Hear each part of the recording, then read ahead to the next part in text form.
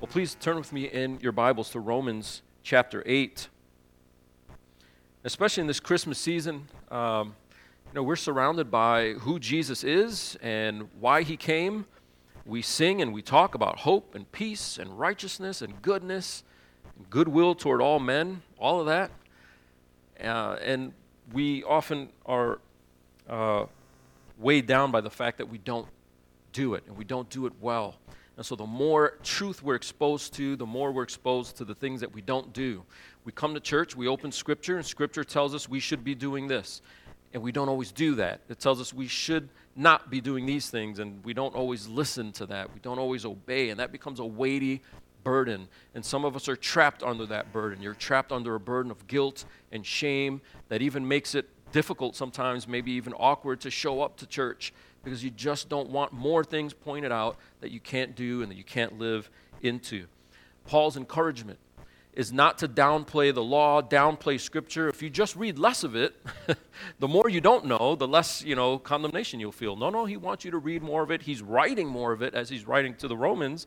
He doesn't want you to shy away from truth.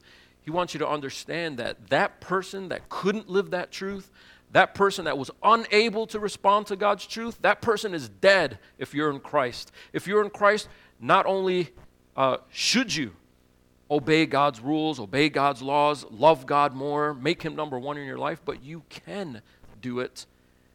And so that famous passage right at the top of chapter 8, verse 1, that says there is no more condemnation for those who are in Christ, it's specifically talking about the condemnation that comes when the sin that shows up in our lives comes knocking with the law. God said this, and you're not doing it. God said don't do that, and you're still not doing it. It's wielded by the accuser. Satan in Scripture is called the accuser, and he uses the law to accuse you. If there was no law, he'd have nothing to accuse you with. So the law is Satan's big billy stick to come around and beat you down and tell you you're no good, you can't do it, you're not good enough. And Paul's saying, you're by yourself not good enough. But when you listen to the accuser, you're downplaying something that God has done that's good enough. God has shown up in your life and broken into your life in a new way to put to death the person that was a slave to sin and make you alive in a way that you're no longer dominated by sin. If you're encouraged by this passage, encouraged by what it teaches, you'll leave here, I hope, with a new energy in your step, in your walk with Christ, a new wind in your sails that is different than the typical New Year's resolution Christianity. Okay, I failed 2021. Maybe it was COVID. 2022, here I come, I'm going to do it. You'll fail again. Because the power that you draw from is not you.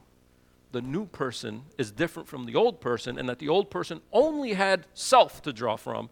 That's why that person always lost. The new person has something besides self. It's the Spirit of God that empowers you to walk with God in a way that pleases him. Let's look at the first 4 verses, chapter 8. Because of this work that God has done, because of this transfer that he's done, because of this gift through Jesus Christ our Lord, from chapter 7, verse 25, he opens up chapter 8 saying, there is therefore no condemnation for those who are in Christ Jesus. That weight, that burden that was true of the person who didn't have Jesus is taken away from you because of Jesus. It doesn't say there's now therefore no condemnation for those who perform perfectly. It's your position in Christ that removes the condemnation.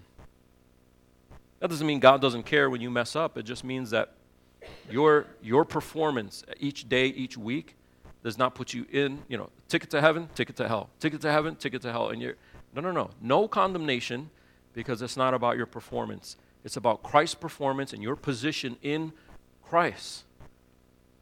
That's a powerful truth you need to grapple with.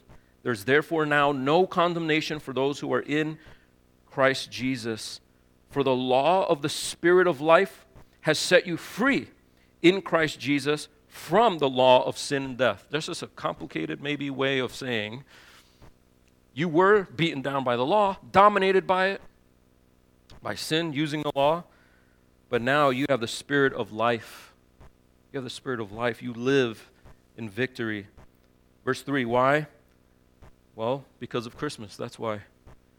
For God has done what the law, weakened by the flesh, could not do, by sending his own Son in the likeness of sinful flesh. And for sin, he condemned sin in the flesh, in order that the righteous requirement of the law might be fulfilled in us, who walk not according to the flesh, but according to the Spirit. For those who live according to the flesh set their minds on the things of the flesh, but those who live according to the Spirit set their minds on the things of the Spirit. The reason why Christmas is the answer is not because Jesus came and looked like flesh. When he says the likeness of flesh, back in verse 4, he doesn't mean that Jesus looked human. He means he looked like the kind of human that struggles with sin like the rest of us. He actually was born in flesh, but in the likeness of it. But the difference was he didn't carry that stain of sin. He did not sin. And so he was able to step in and perform where we couldn't perform. It's kind of like cheating. I mean, it's like you're supposed to, run the dash for your school, and you can't, and someone else wears your jersey, does it, and your name goes up on the wall at the school. I mean, you get the credit. And that's how God decided to do it.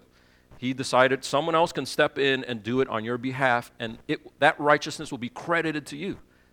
That's what Christmas is about. Anyone asks you, take them to this verse. We're dominated by sin, using the law to constantly beat us down. Jesus came, perfectly fulfilled the requirements of the law, so that now we can escape that trap. Now, here's where some people go wrong. A lot of preachers sometimes, they'll preach Old Testament passages, let's say, and the Old Testament passage says, don't do this, don't do that, right? There's law. Or do this and do that. Start doing these things. They're the things that we need to do, and they're the things that we need to stop doing, okay? It's kind of two sides to what God reveals about his rules and what he wants from us. But when God reveals those things throughout the Bible, here's what some preachers will do. They'll say, here's what the Bible tells us we can't do. Thank God Jesus came and fulfilled those things that we can't do. Isn't that amazing news? Amen, that's amazing news. Close the Bible, let's pray, go home. That's not good. Because you'll notice what he says here. Why did Jesus come? He didn't come just to fulfill the law so we could be safe. He fulfilled the law so we could be sanctified. And there's a difference. He says in verse 4, why did Christmas happen? Why the incarnation? Why did he live in the likeness of human flesh? Verse 4, in order that the righteous requirement of the law might be fulfilled in us who walk it out now, who walk not according to the flesh but according to the Spirit. It is an incomplete gospel, an incomplete version of Christianity, an incomplete sermon. If we say, here's what the Bible says we can't do, oh shucks, we can't do it, wow, I feel guilty, that's appropriate, step one. Step two, Jesus came fulfill the law because we couldn't fulfill it. Wow, that's good news, that's great, but that's not the best part. The best part is Jesus fulfilled it, not so that you could sit back and relax and be like, well, Jesus took care of it. Jesus fulfilled it so that now you can walk in it. So that what before you could not do, now you can and should do. Jesus didn't just erase your stain of sin. He also put something for you, in front of you and in you, to live according to the law of God. And so you remember back in the last chapter, Paul struggled. Like, I love God's law, but it's hard for me to do it. He doesn't say, I guess I should hate God's law. No, I love God's law. I delight in it. Psalm 1, I delight in it. I want to meditate on it. It's hard for me to do it. And what he's saying in chapter 8 is God has given a way for you to do it, not ignore it. And so rather than being scared of the law, than being condemned by the law, weighed down by the law, we're uplifted by it. It's the opposite effect because you can do it. You can live into it. So previously you were too weak to do things, and every time you saw there was another task, another duty, it just felt like more plates on the bar that you already can't bench press. And then kind of like, I don't know if you've seen the movie Unbreakable, he realizes little by little there is no weight he can't bench press. He's in the basement with his son, and the son just keeps adding weight, and he realizes, wait a minute, I have a superpower. And maybe it's slow going for you, and you're slow to realize it, but Paul's saying what's true of you, if you've already been granted not power to do a little more than you used to be able to do, couldn't do it at all before, now there's no limit. whatever God says is true, whatever God's laws are revealed to you, that's not relegated to super Christians, and the rest of us are just sort of dumbed down Christians. You are in Christ. And Christ's work in his birth, death, resurrection, and ascension is to empower you with no less power than he empowered Paul. You can do it. You can do it. Because you're not condemned. Now, some of us wonder, is it that unbelievers can't do anything good? It sounds like it, but let's unpack it. Let's read verses 5 to 8. He says, "For those who live according to the flesh, they set their minds on the things of the flesh. But those who live according to the Spirit set their minds on the things of the Spirit." The two kinds of people here. Some have the Spirit, some don't.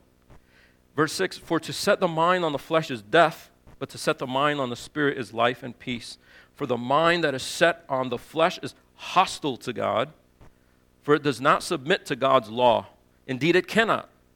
Those who are in the flesh cannot please God." So it sounds like he's saying those who don't have the Spirit of God, they can only do evil all the time. And that's where you scratch your head. You're like, I don't know, because this brother in my small group really ticked me off last week. And then when I went home, my neighbor did the opposite and blessed me that week. And my neighbor's an atheist. You see, we see this incongruity. We see Christians that do bad things sometimes, and we see people who hate God. Maybe they'll even say it. But they're not constantly slashing your tires. The dude helped you change your tire. So what gives? Can unbelievers only do evil? Yes and no. This is where it's helpful. I think the reformers that try to tease this out for us because of their beef with the Catholic Church, they had to hammer some of these things out. So I'll break it down really simply. Calvin called the good that unbelievers can do a civil righteousness. And from the external experiences, they can help an old lady cross the street. They can give money to the poor. They can step in and take a bullet for somebody. That's not outside the realm of what an unbeliever can do, but they can never do it to the glory of God. What is the first law? Of all God's law, what's the first one on which all the rest of them hang? To love God with everything, right? Love God, and from loving God, we love neighbor. And so an unbeliever can't get past the first law because they can only do supposedly good things for love of self or love of community or love of something else that is not God. And therefore, they can externally look like they're keeping God's law, but that law, that's a civil law. That's something we do because if I help my neighbor, maybe they'll help me change my tire next time. There's always this quid pro quo in how unbelievers see it. But Paul talks about doing things according to God's law, and God's law starts right at the top with loving God, and we don't love God. We don't want to please God in our flesh. That's the point he's making here. It's not that they're constantly killing people and constantly pillaging, no, but it's that they cannot do these things with a delight in God's law. They cannot do these things in a way where they're wanting to please God, and therefore they don't please God no matter what they do in verse 8. But you're not that person, verse 9. You are not that person. So here's the flow. I don't know if you make notes in your margin, if you're trying to help get your mind wrapped around Romans a little bit. Chapter 6 message is, you are no longer dominated by sin. Chapter 7 is, but I know we still struggle with it, right? Chapter 7, we still struggle with it though. Chapter 8, but you don't stay beat down in that struggle. That struggle is a victorious one. Chapter 8, because of the Holy Spirit, you have victory in that struggle. That's what chapter 8 is here for, to help you stay not dominated by sin. That means that New Year's resolutions or daily resolutions or weekly resolutions, put it in the back of your planner, wherever you say, I'm committed to I want to do these things. I want to see these changes in my life. You should do that. You should do that, but you don't do that in the flesh. You don't lean on 7 steps. You don't lean on a book that gives you tips on how to do it. You don't lean on fleshly ways of doing it, which is just another way of kind of muscling through. I didn't do it last time, but this time I'm going to do it. It's leaning on the power of the Spirit to do it, because the difference between the believer and the unbeliever is not that we're more resolved. It's not that we have a more stick-to-itness. We grind it out better. No. That's not the difference. I meet unbelievers all the time that are incredibly disciplined. They want to change their diet, they change their diet. They want to drop drinking, they drop drinking. You don't have to be a believer to drop certain things or adopt good habits. Unbelievers all the time, you know what? I'm going to start keeping a planner, and I'm going to have 7 steps of effectiveness because I'm a highly effective person, and you don't need to believe in Jesus to be an effective person in the world. What he's saying is it's different for the believer. We're not leaning on our own strength. So make your New Year's resolutions, but don't make them from a spirit of, I can do it. Make them from a spirit of, I know I can't do it, but I have the Spirit of God. And the Spirit of God empowers me to do these things. These things are things God wants me to do. Scripture reveals them to me. These are the things that please God, and God has equipped me with what I need to do those things. And so we enter the new year not hoping that I can do it, but believing that the Spirit of God can do it through me. And that's a big difference. It's all the difference in the world. That's the difference between someone who continues to feel like they're struggling and losing in this battle and someone who actually has victory in their life. And family, our kids need to see this. Our kids need to see dads that don't just come to church Sunday after Sunday, and it's the same dad 2 years later, 3 years later, it's the same dad. Change. Moms, change. The things that you haven't been able to start doing, you can do that. And the things that you feel like you haven't been able to break, you can break it, and it starts with faith. You'll notice Paul has nothing here about what you need to do. It's first thing in the morning, A, B, and C, before your breakfast. And now you'll start getting, this is not a self-help manual in that way. Now, we can confer with one another, like it really helps me. I tell people sometimes it helps me in the morning to have a routine where I'm waking up, while I'm sipping my caffeine, I'm doing my devotional, I pray, I exercise because that does something for my brain and my body, and it helps me be more disciplined throughout the day versus saving exercise for later in the day. I don't get that from Scripture. That's just hammering it out in life.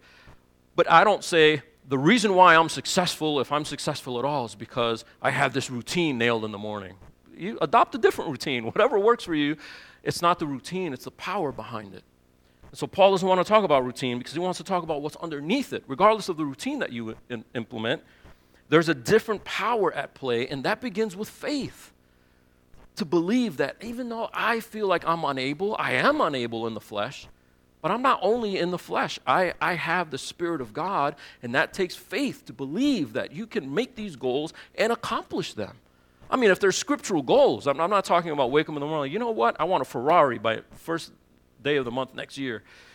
No, let's go to Scripture and say, Scripture says I shouldn't do these things shouldn't be in my heart. I find these things impossible, but that's not true. That's the lie of the accuser, saying that I can't do that, even though I tried it before. Yeah, I tried it in my flesh. I want to lean into this with the Holy Spirit of God. And that's freeing. And the reason why we could do that is because the Spirit of God indwells us. Look at verses 9 through 11. He has this concept of God dwelling in you 4 times here. He says, you, however, are not in the flesh, but in the Spirit. That's us and him. And the reason why we're in him is because he's in us. It's kind of a play on words. He says, if in fact the Spirit of God dwells in you, anyone who does not have the Spirit of Christ does not belong to him. But if Christ is in you, although the body is dead because of sin, the Spirit is life because of righteousness. If the Spirit of him, verse 11, who raised Jesus from the dead dwells in you, he who raised Christ Jesus from the dead will also give life to your mortal bodies through his Spirit who what? Dwells in you. So you're like, who dwells in me, the Spirit or Christ? Christ dwells in you via the Spirit. The Spirit dwells in you, sort of on commission by the Father and the Son. And it's this constant language of God dwelling in you in verse 9, Christ dwelling in you in verse 10, the Spirit dwells in you, verse 11, and then at the very end of verse 11, through his Spirit who dwells in you. God's locale is the place of power. You know, Adam and Eve enjoyed that presence in the garden, then they were ousted from that presence. And then it wasn't until really Sinai where God says, I'm going to set up this tabernacle, and it's too powerful for people to walk in there willy-nilly. It's too powerful for just anybody to come in there. And the one priest that's allowed in there has to come a specific way or he'll die. You cannot survive this power, this presence. And then Paul's saying, there's no tent anymore, guys. You don't book a trip to Sinai to go dwell in the presence of God.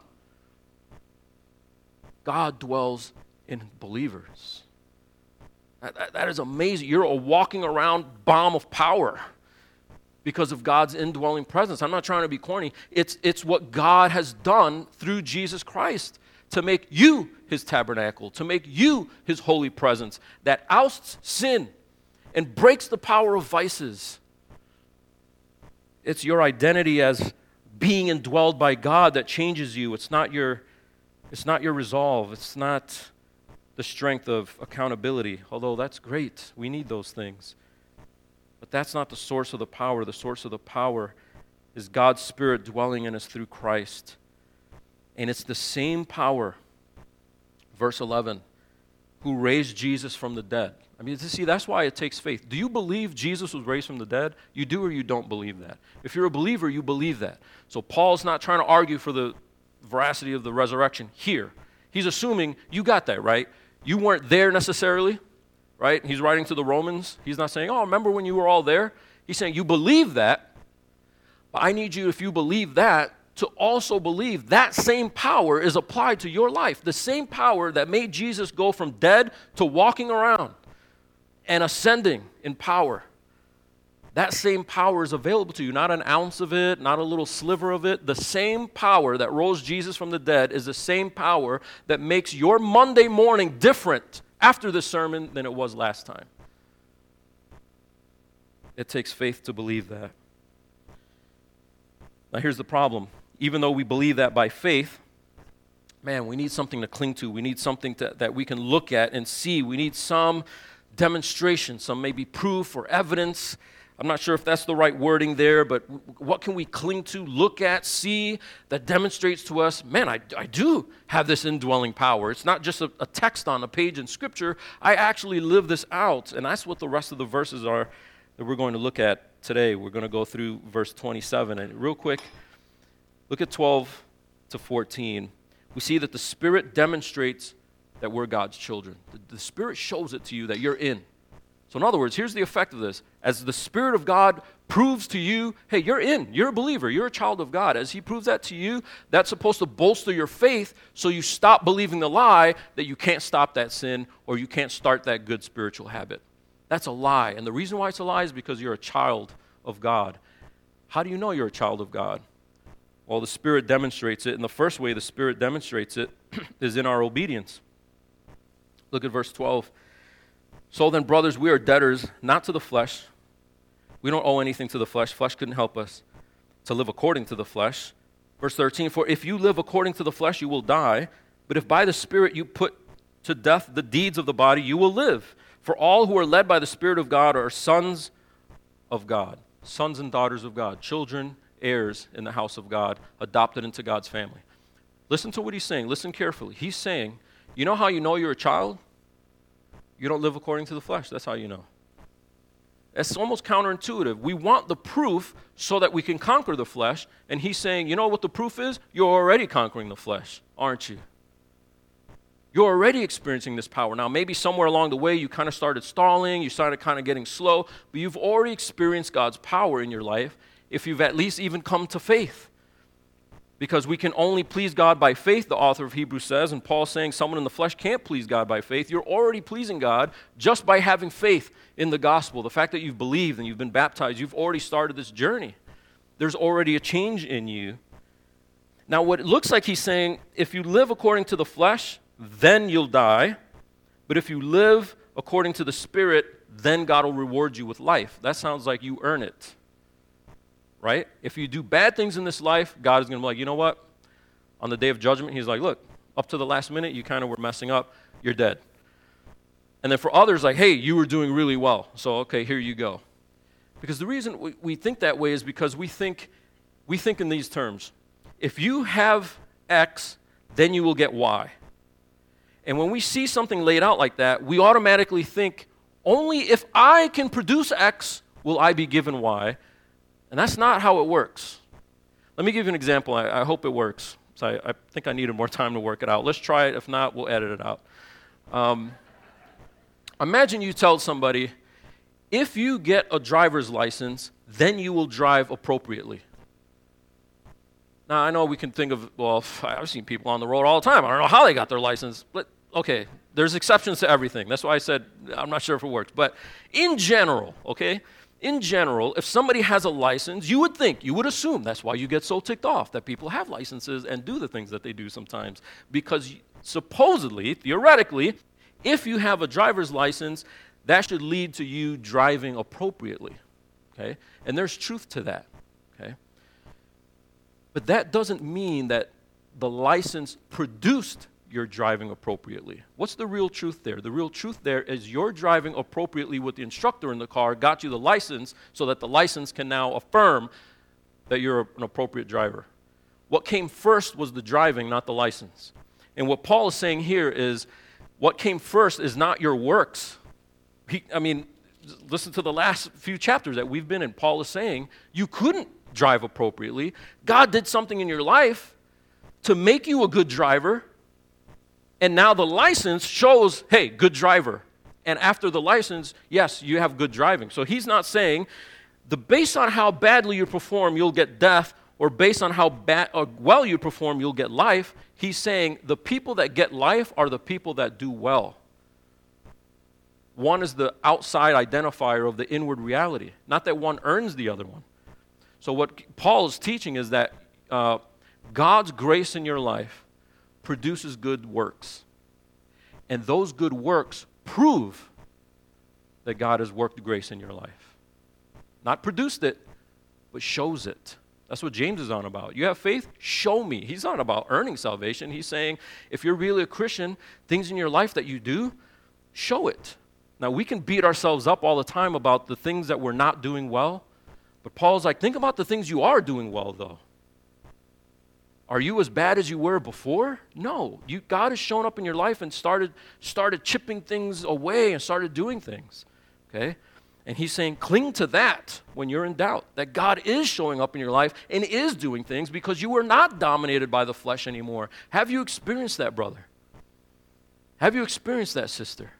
Where the big bad beast that used to come knock on your door and you couldn't help but just do what it said, sometimes you're like, shut up, and you close the door and you don't do that thing. Do you experience that power?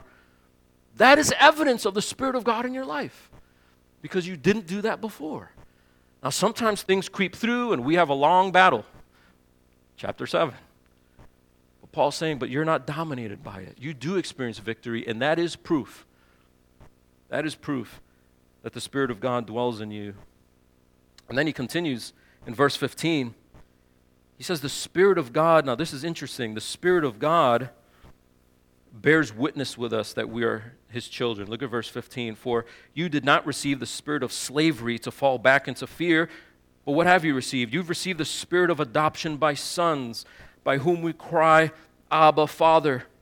The Spirit himself bears witness with our spirit that we are children of God. And if children, then heirs, heirs of God. We get the inheritance because he's our Father.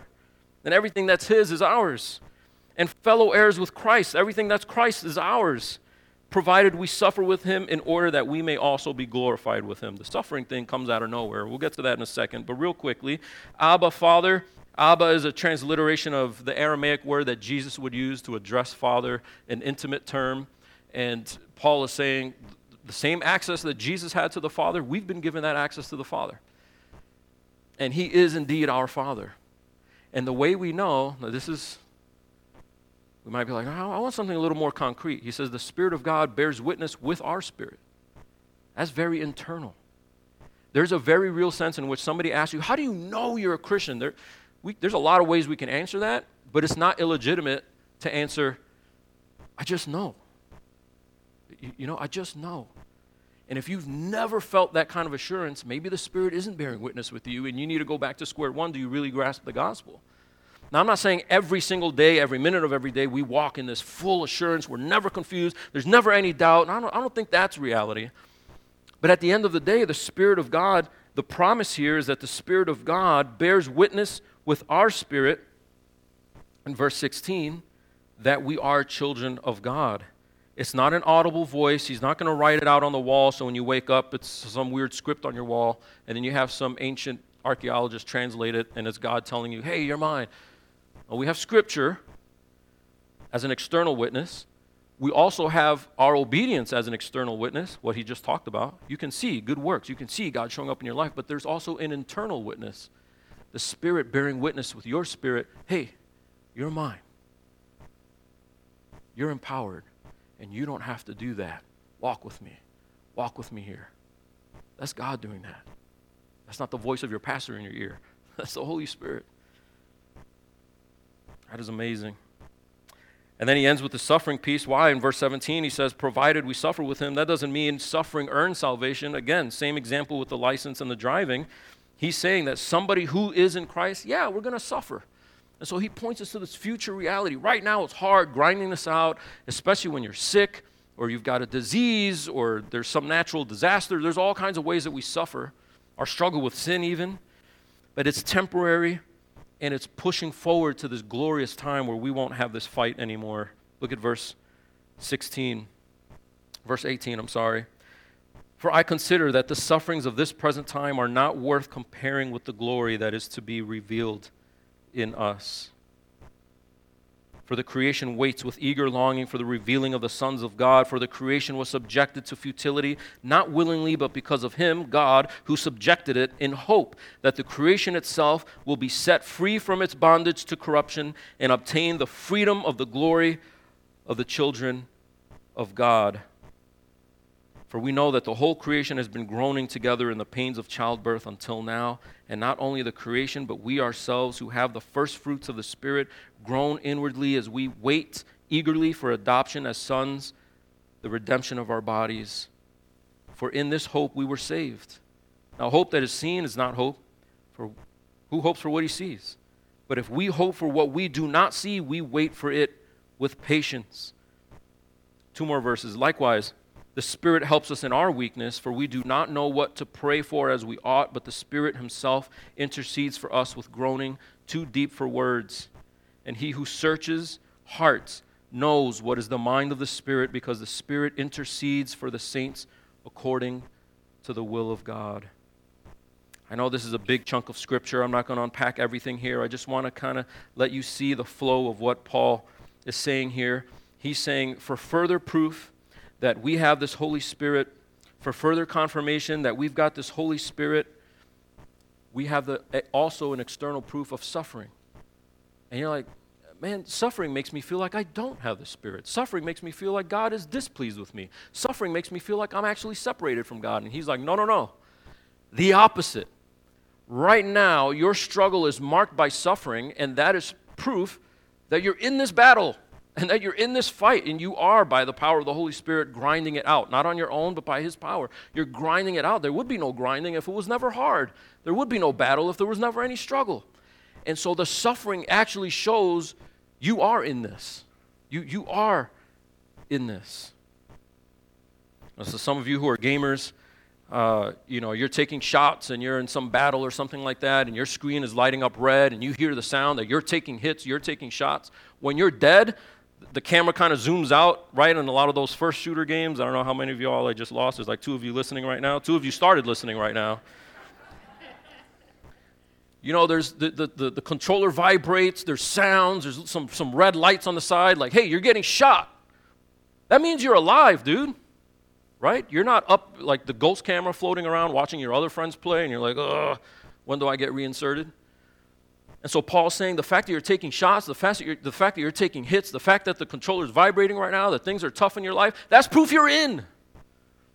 And it's going to be like that till the end. But when that end comes, we're going to be released from this groaning. Now, this whole last paragraph that I just read you you can break it up into 3 kinds of groaning, right? Like, the struggle. Think of somebody struggling. This fight. And he says, first of all of creation groans like that. Because ever since the garden, creation was thrown under a curse.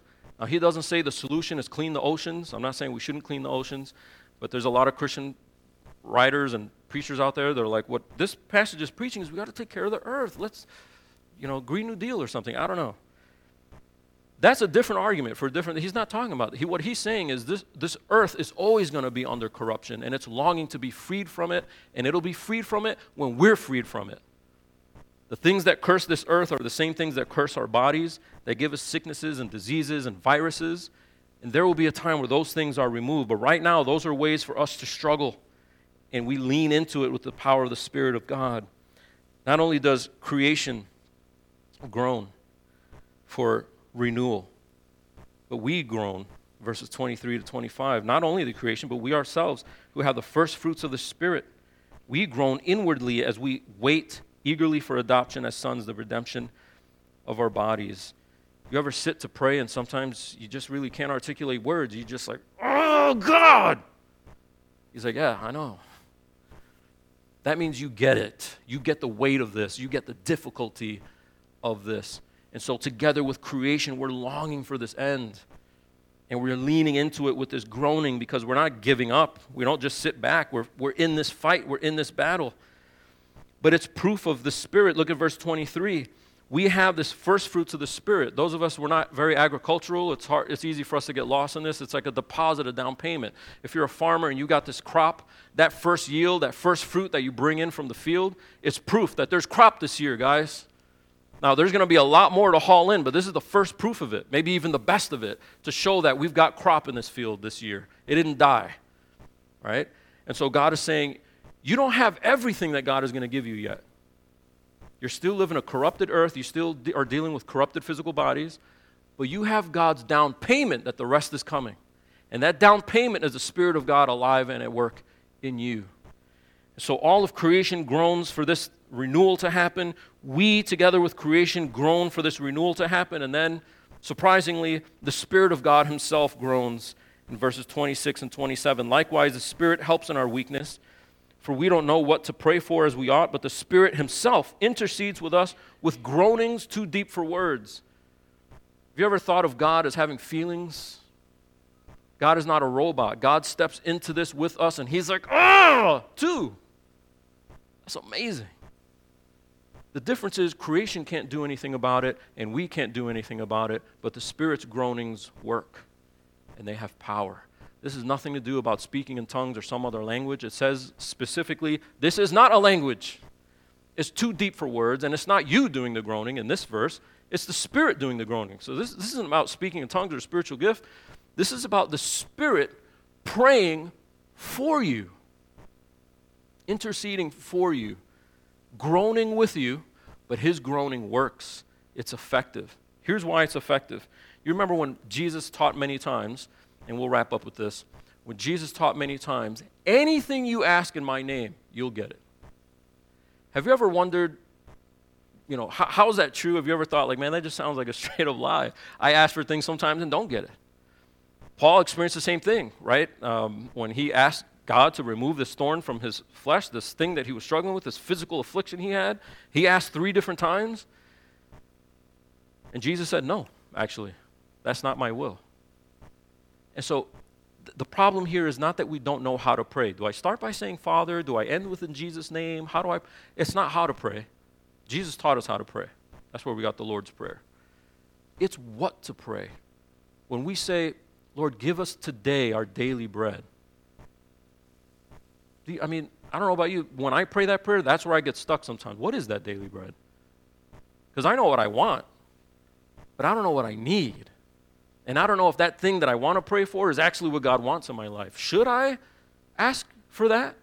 Paul literally asked for a disease to be taken away, and Jesus is like, no, disease stays. I want you humble. At least he gave him a reason. Many of us don't even get a reason. We just get a no or a wait. And we're not sure if wait means no or if the no means wait. Because it's not an audible voice. We're just hanging in there praying, and we don't know if we're praying exactly according to God's will. What Jesus meant by praying in my name is if you ask God what is appropriate to ask in my name, means it's according to God's will, you will receive it. The problem is we don't always know what that is, and that's why sometimes you can't just be a prayer nerd with your pocket protector, pull out your little micron pens and jot down the next prayer request for this month, and God always does it. Sometimes you're like, I don't even know what to write down. Oh! And the Spirit of God says, I got you. Oh! will, God. Give him what's right. Give him what's... And Father's like, yes, he couldn't do it, but the Spirit of God stepped in and did it on your behalf. You didn't know what to ask. The Spirit asked it for you. I mean, if you're a parent, you got a kid, and the kid doesn't know exactly the right thing to ask, you're like, forget it then. You don't get the good thing. Sometimes you got to come along and just give them the good thing. And God does that through prayer, but when we're unable to pray it, the Spirit prays it. The Spirit of God is powerful in your life to step in where you're unable to step in and ask for things where you don't even have the wisdom to ask for that thing. I'm not going to be wise enough to say, you know what, Lord, let this disease linger a little longer. I need to learn humility. All I can think of is, get this disease off of me. That's all I can think about. I need the Spirit to come alongside and step in and pray appropriately where maybe unknowingly I'm not praying appropriately. So the Spirit shows up in your life with a lot of proof, right? He bears witness with your spirit internally that you're a child of God. He prays and steps in and prays in ways where you look back and you're like, I didn't even pray for that. I didn't even have the wisdom to pray for that, and I got that. Thank you, God. And only in reflection can you see that the Spirit of God stepped in and worked something out, even though that's not exactly what you were praying for because you didn't have the wisdom to pray for it. Or you were stuck in a bout of pain and you didn't even know how to approach prayer. That's okay. God doesn't demand that you always know the right thing to pray. He demands that you pray, and if you've got to groan it out, the Spirit of God will step in and he'll get done what God wants to get done in your life. Stay in the fight. Stay the course. Don't buy into the lie that you are not a child of God because you struggle. The struggle means you're still getting hit because you're alive. You're in this thing right now. And you can experience victory because of the Spirit of God indwelling you. Let's pray. Father, we pray for encouragement and we pray for boldness. Underneath all of that, we pray for faith, that we would believe that you've done a work in us. You've done what it takes to produce work in us. Lord, many of us, our minds are swirling right now with things that we do that we should not be doing. Things that maybe we do in secret, maybe not so much in secret. Things that are very damaging and dark, maybe things that seem light on the surface, but we know they don't please you. We pray that we wouldn't excuse the light things because it's sort of culturally accepted. All of the things that displease you that we do, Father, we need power to stop. And Lord, all the things that we should be doing and we just haven't grown into it yet, God, we pray for power to start. And we don't want to believe the lie that we can't. We want to lean into the truth that because of your indwelling, powerful Holy Spirit, that we can leave here walking in victory, not condemned, but walking in sanctification that continues, that progresses, and that we can quicken our step in our pursuit of you. Help us to help each other in this in a way that stirs one another up toward love and good works as we continue to meet together and encourage one another and worship with one another. And even now as we close in this song, Father, would you empower us and give us grace for this fight? And we ask it in Jesus' name. Amen.